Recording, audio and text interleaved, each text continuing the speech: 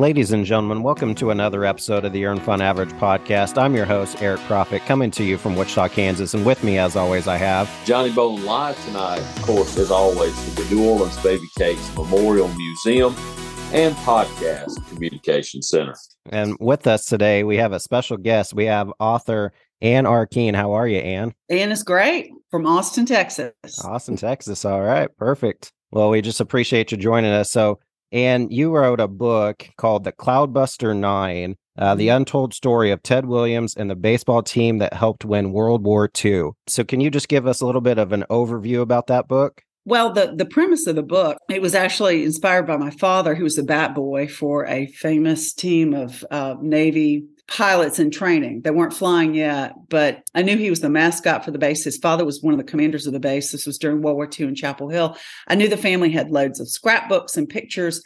He talked about it, but I'd never really opened the box. And when my father passed away, and as you know, he was a professional baseball player at one time, I wanted to just retell this childhood story. So I started poking around, and lo and behold, I found out that, yeah, he was the mascot of the base, but it was just the luminaries who were in Chapel Hill training for this job during World War II. And the team that he bat boyed for, half of them really were major leaguers in 1943. Ted Williams, Johnny Pesky, Buddy Hassett. I mean, you name it, from almost every major league team of the time. And then you take football, you couple, Bear Bryant was there. Gerald Ford, George Bush, Ronald Reagan even came through as an entertainer, Jack Dempsey. I mean, it's just incredible that the men who were on this base. And that's really what inspired the book was when I told the story at the funeral in Hickory, North Carolina, which was packed.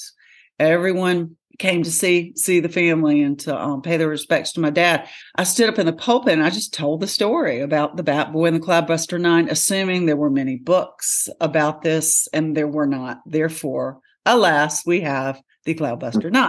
Well, I appreciate you giving us a little overview. And one of the first segments we like to do is talk about what hats we're wearing. So can you tell everybody what hat you have on today? Well, I don't have many baseball hats, but my godson lives in Westport, Connecticut, and he attends a school. He attends Taft. It's a boarding school, and he is a pitcher. I believe he's a left-handed pitcher. And for my birthday, I believe he sent me a baseball hat from Taft, and it's maroon. I love it.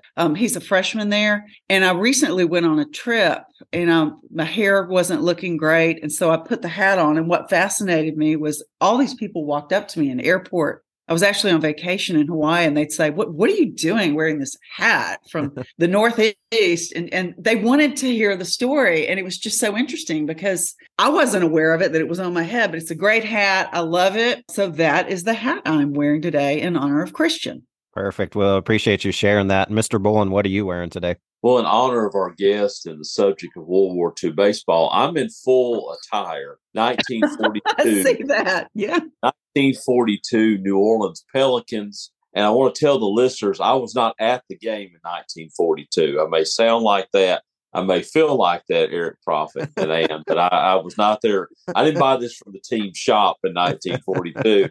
The hat, of course, is 47 brand, purchased from the Baby Cake shop a few years back. And then the jersey is from Ebbetsfield Flannels that I've had. I've had this jersey for probably early 2000s. Is that a wool blend jersey?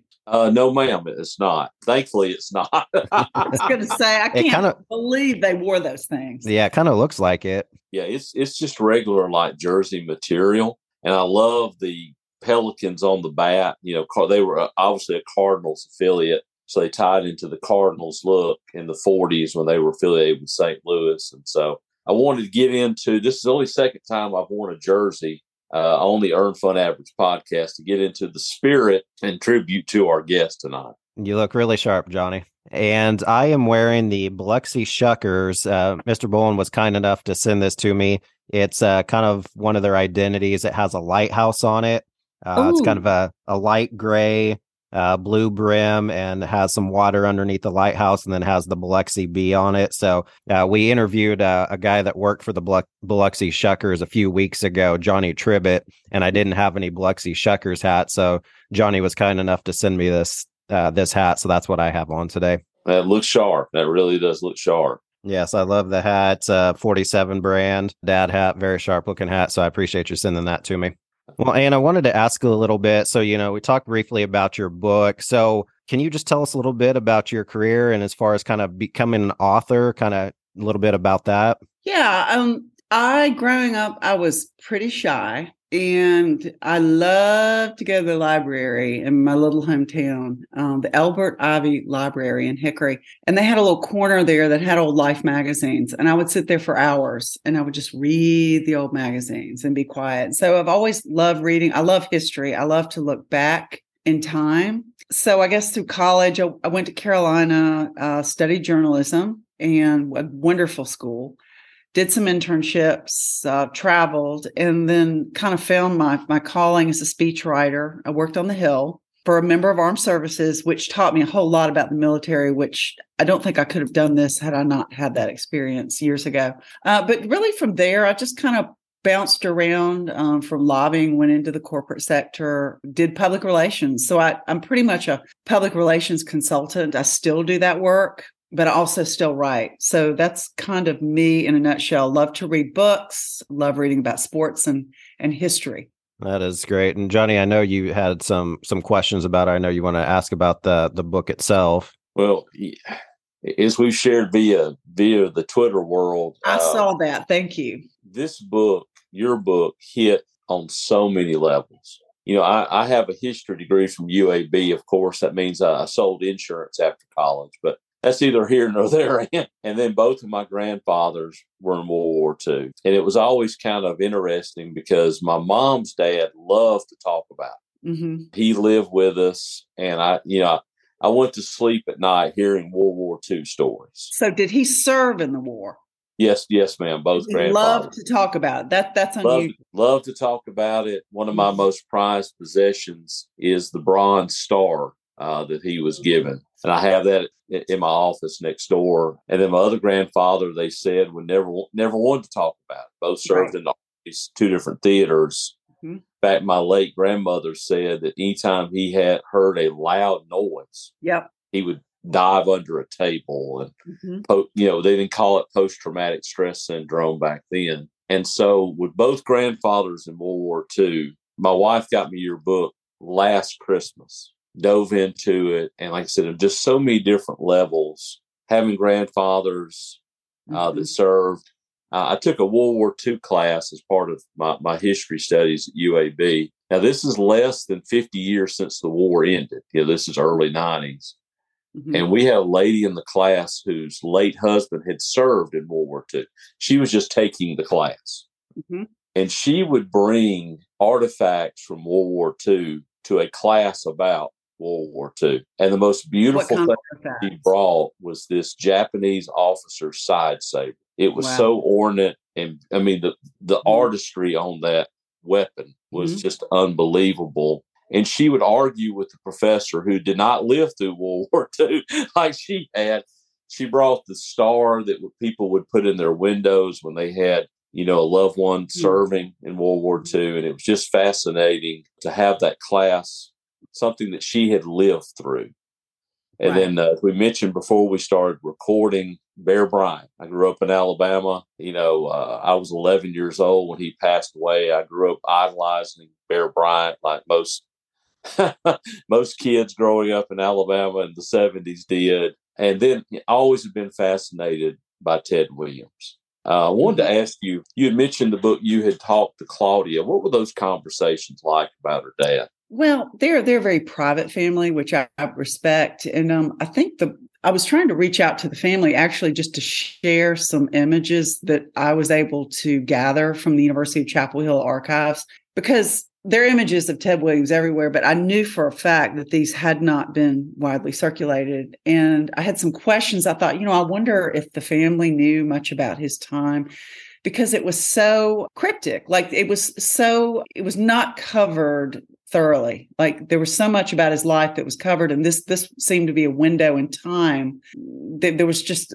I couldn't fill in the details. And so I reached out to the Hitter Museum and I spoke with a very nice woman, one of the, who was working with a family. And I don't remember the circumstances, but I believe I spoke with Claudia by phone immediately after that. She's lovely, and she's within our age range, and she's just so much of her father. Like, she was very emotional about this. Her mother had just passed away, and we talked, I would say, more as just people, because I didn't honestly know enough about baseball to really understand the magnitude, frankly, of the subject matter, and the legacy with her father. I mean, I knew he was a wonderful man, a hero, and a Marine combat pilot. But to hear her, she reacted to the picture. She had never seen most of them. And it was just like daughter to daughter, frankly, is what I felt like it was. But she's a lovely person. Yeah, I thought that was really interesting, that her interactions,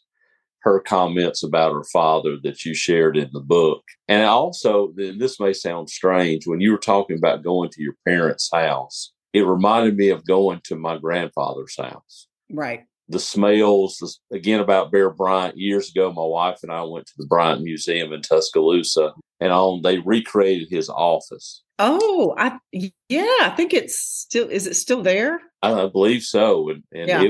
If anybody ever goes to Tuscaloosa, I think it was like $2 or $3. It was very affordable to go in. And oh yeah, they're wonderful. I'm working with them a little bit on some things.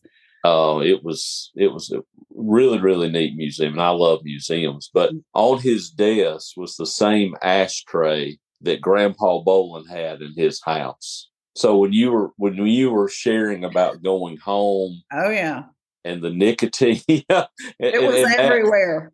And that reminded me, that sparked a personal memory of going to Grandpa Bolin's house. He's been gone now almost 33 years. I was 18. What did he smoke? What was his choice cigarette? I imagine he had to be a Camel Man. I imagine it was both of my grandfathers, like I said, were World War II vets. Both worked in plants and coal mines and were just great men, but tough. Tough, incredible. That greatest generation, and they were just both tough as nails. Mm-hmm. And I imagine it was unfiltered, probably Camels. But yeah, I remember it was an Alabama elephant over a white ashtray that was at the Bryant Museum. And just, like I said, the story you told about finding that box and sharing your dad's story, and it just very, very inspirational, very touching story. When I finished the book, I looked up your dad on baseballreference.com, and he had pitched for my hometown Birmingham Barons. Right. And Eric and I talk on a regular basis about, we met in May at Rickwood Field. And of course, that's where your dad would have played baseball, was at Rickwood Field in the 1950s. So there was a connection to the Birmingham Barons by telling, with your dad's story. And so I guess I wanted to ask you this question. What was the biggest challenge and what was the biggest blessing of telling his story? I think one of the big challenges was the information was inconsistent. In like even baseball games, you'd see a score and then you'd read it again and it was another score. And the names were misspelled and changed and switched around. And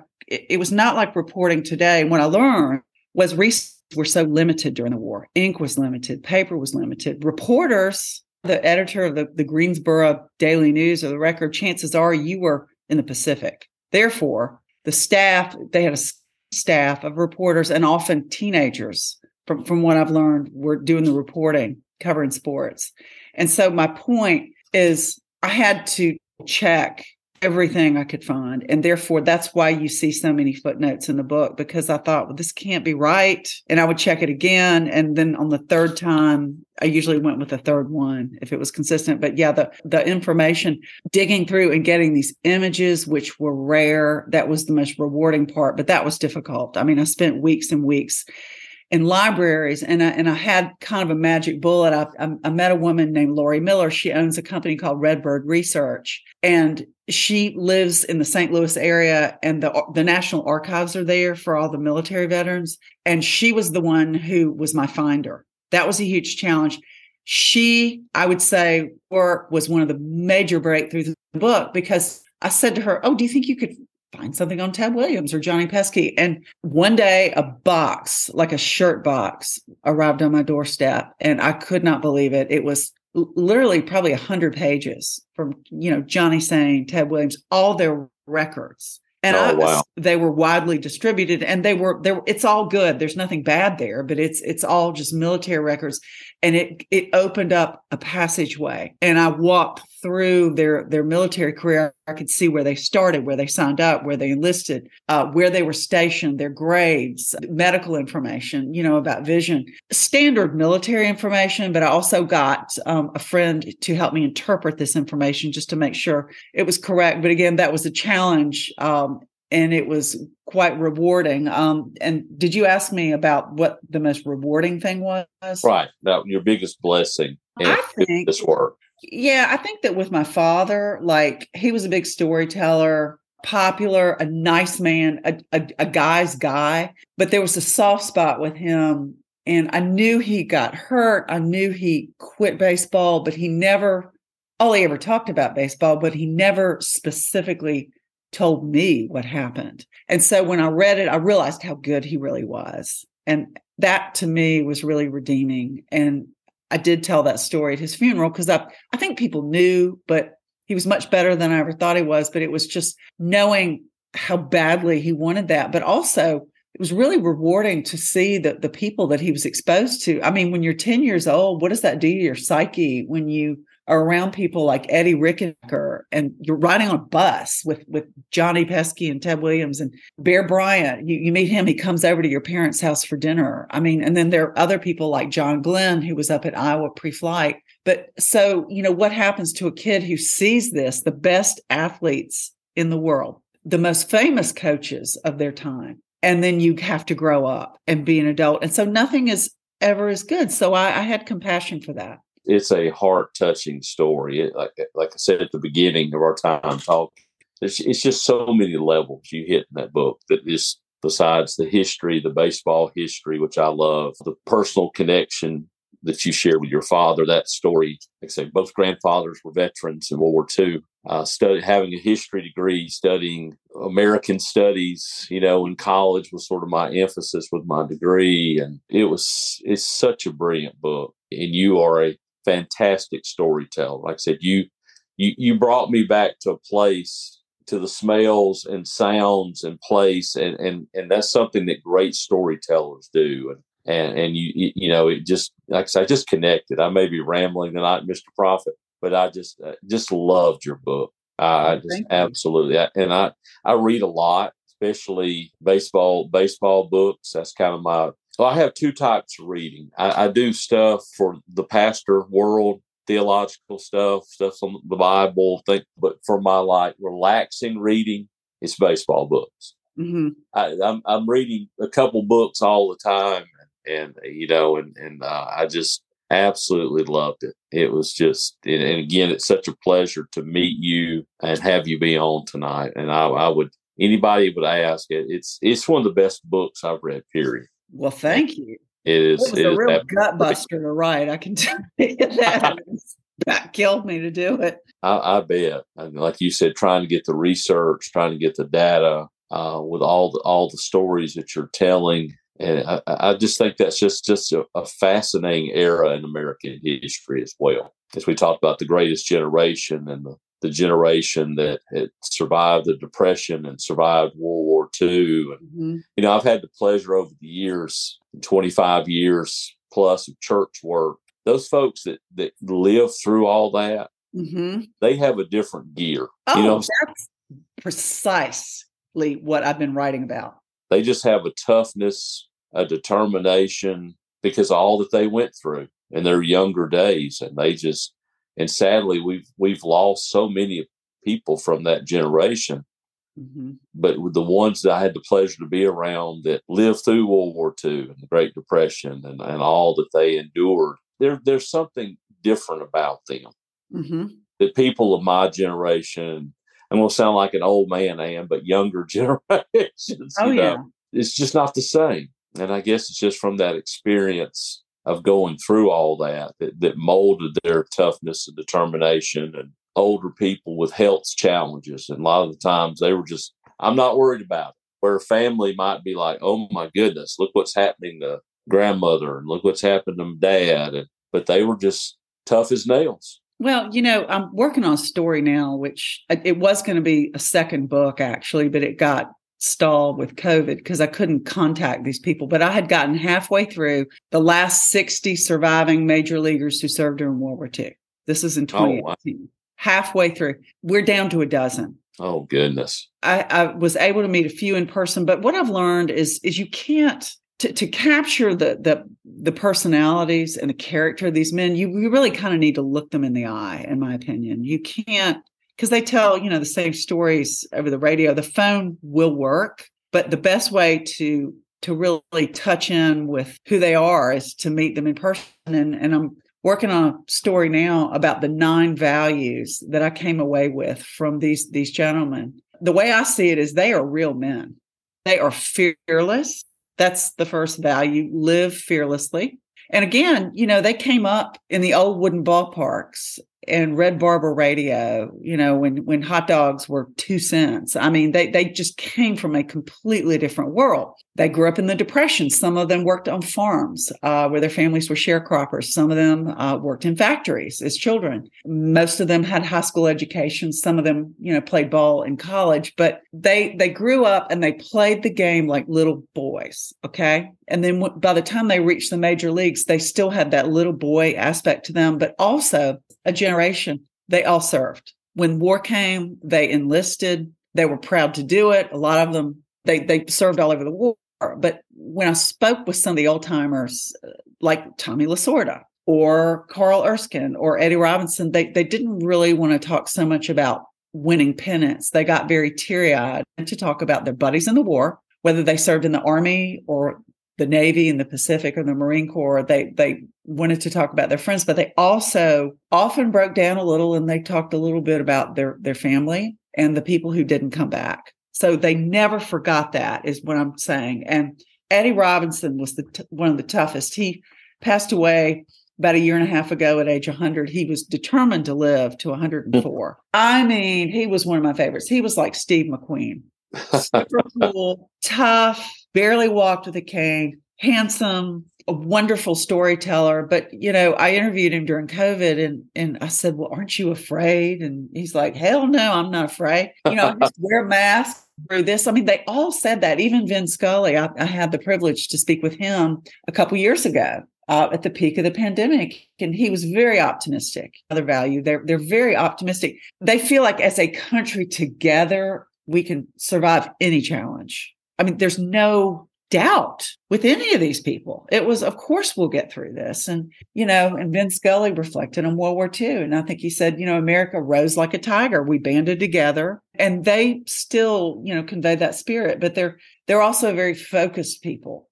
And one of the segments we do is the profit and loss. And the profit is something that you've gained or earned by either being a fan of baseball, fan of sports in general, being an author, anything you can think of as far as a profit or gain. I think that I appreciate discipline more. A lot of the people I encountered, they were athletes. A lot of the men that I've been interviewing lately are in their 80s and their 90s, and they, just talk about being physically fit. And so I just really value that more. I don't take it for granted. I think that's important, just about getting up early in the morning. I'm a creature of routine and habit. So again, I have more of appreciation for that as I get older. Awesome. I appreciate you sharing that. And then on the reverse is the loss. Any loss you can think of, whether that comes to being an author, writing about baseball, anything like that? Yeah, I have lost a lot of people to death over the past couple of years. And, it's sad when you write a book and you've got people in their 90s, it's going to happen, but then it happens. And it's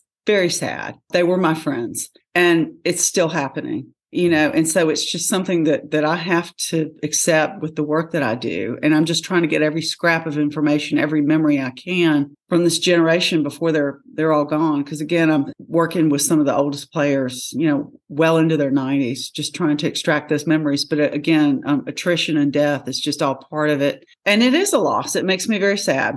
Yeah, for sure. Definitely understand that. Well, Anna, it's been an absolute pleasure having you on tonight, getting to talk about you, getting to talk about your book. Can you tell anybody where they can find the Cloudbuster 9 if they want to order it? Sure. They can go to Amazon, Target, Barnes and Noble, Walmart, but also people, if you want me to sign a book plate, people can certainly shoot me a note. And my email address is books@AnnRKeen.com, and it's books@ANNER.com. So again, just shoot me a note. You can find that on my website. And but pretty much every bookstore has it. A lot of local bookstores, like here in Austin, Book People. Of course, some of the smaller bookstores in various towns. So, and it's available in audio as well and Kindle. The paperback is the best version. I'll tell you, that's been the best seller. I've been selling a lot of those. So, and hopefully this will be made into a film. Awesome. And I'm going to have some news there at some point. That would be great.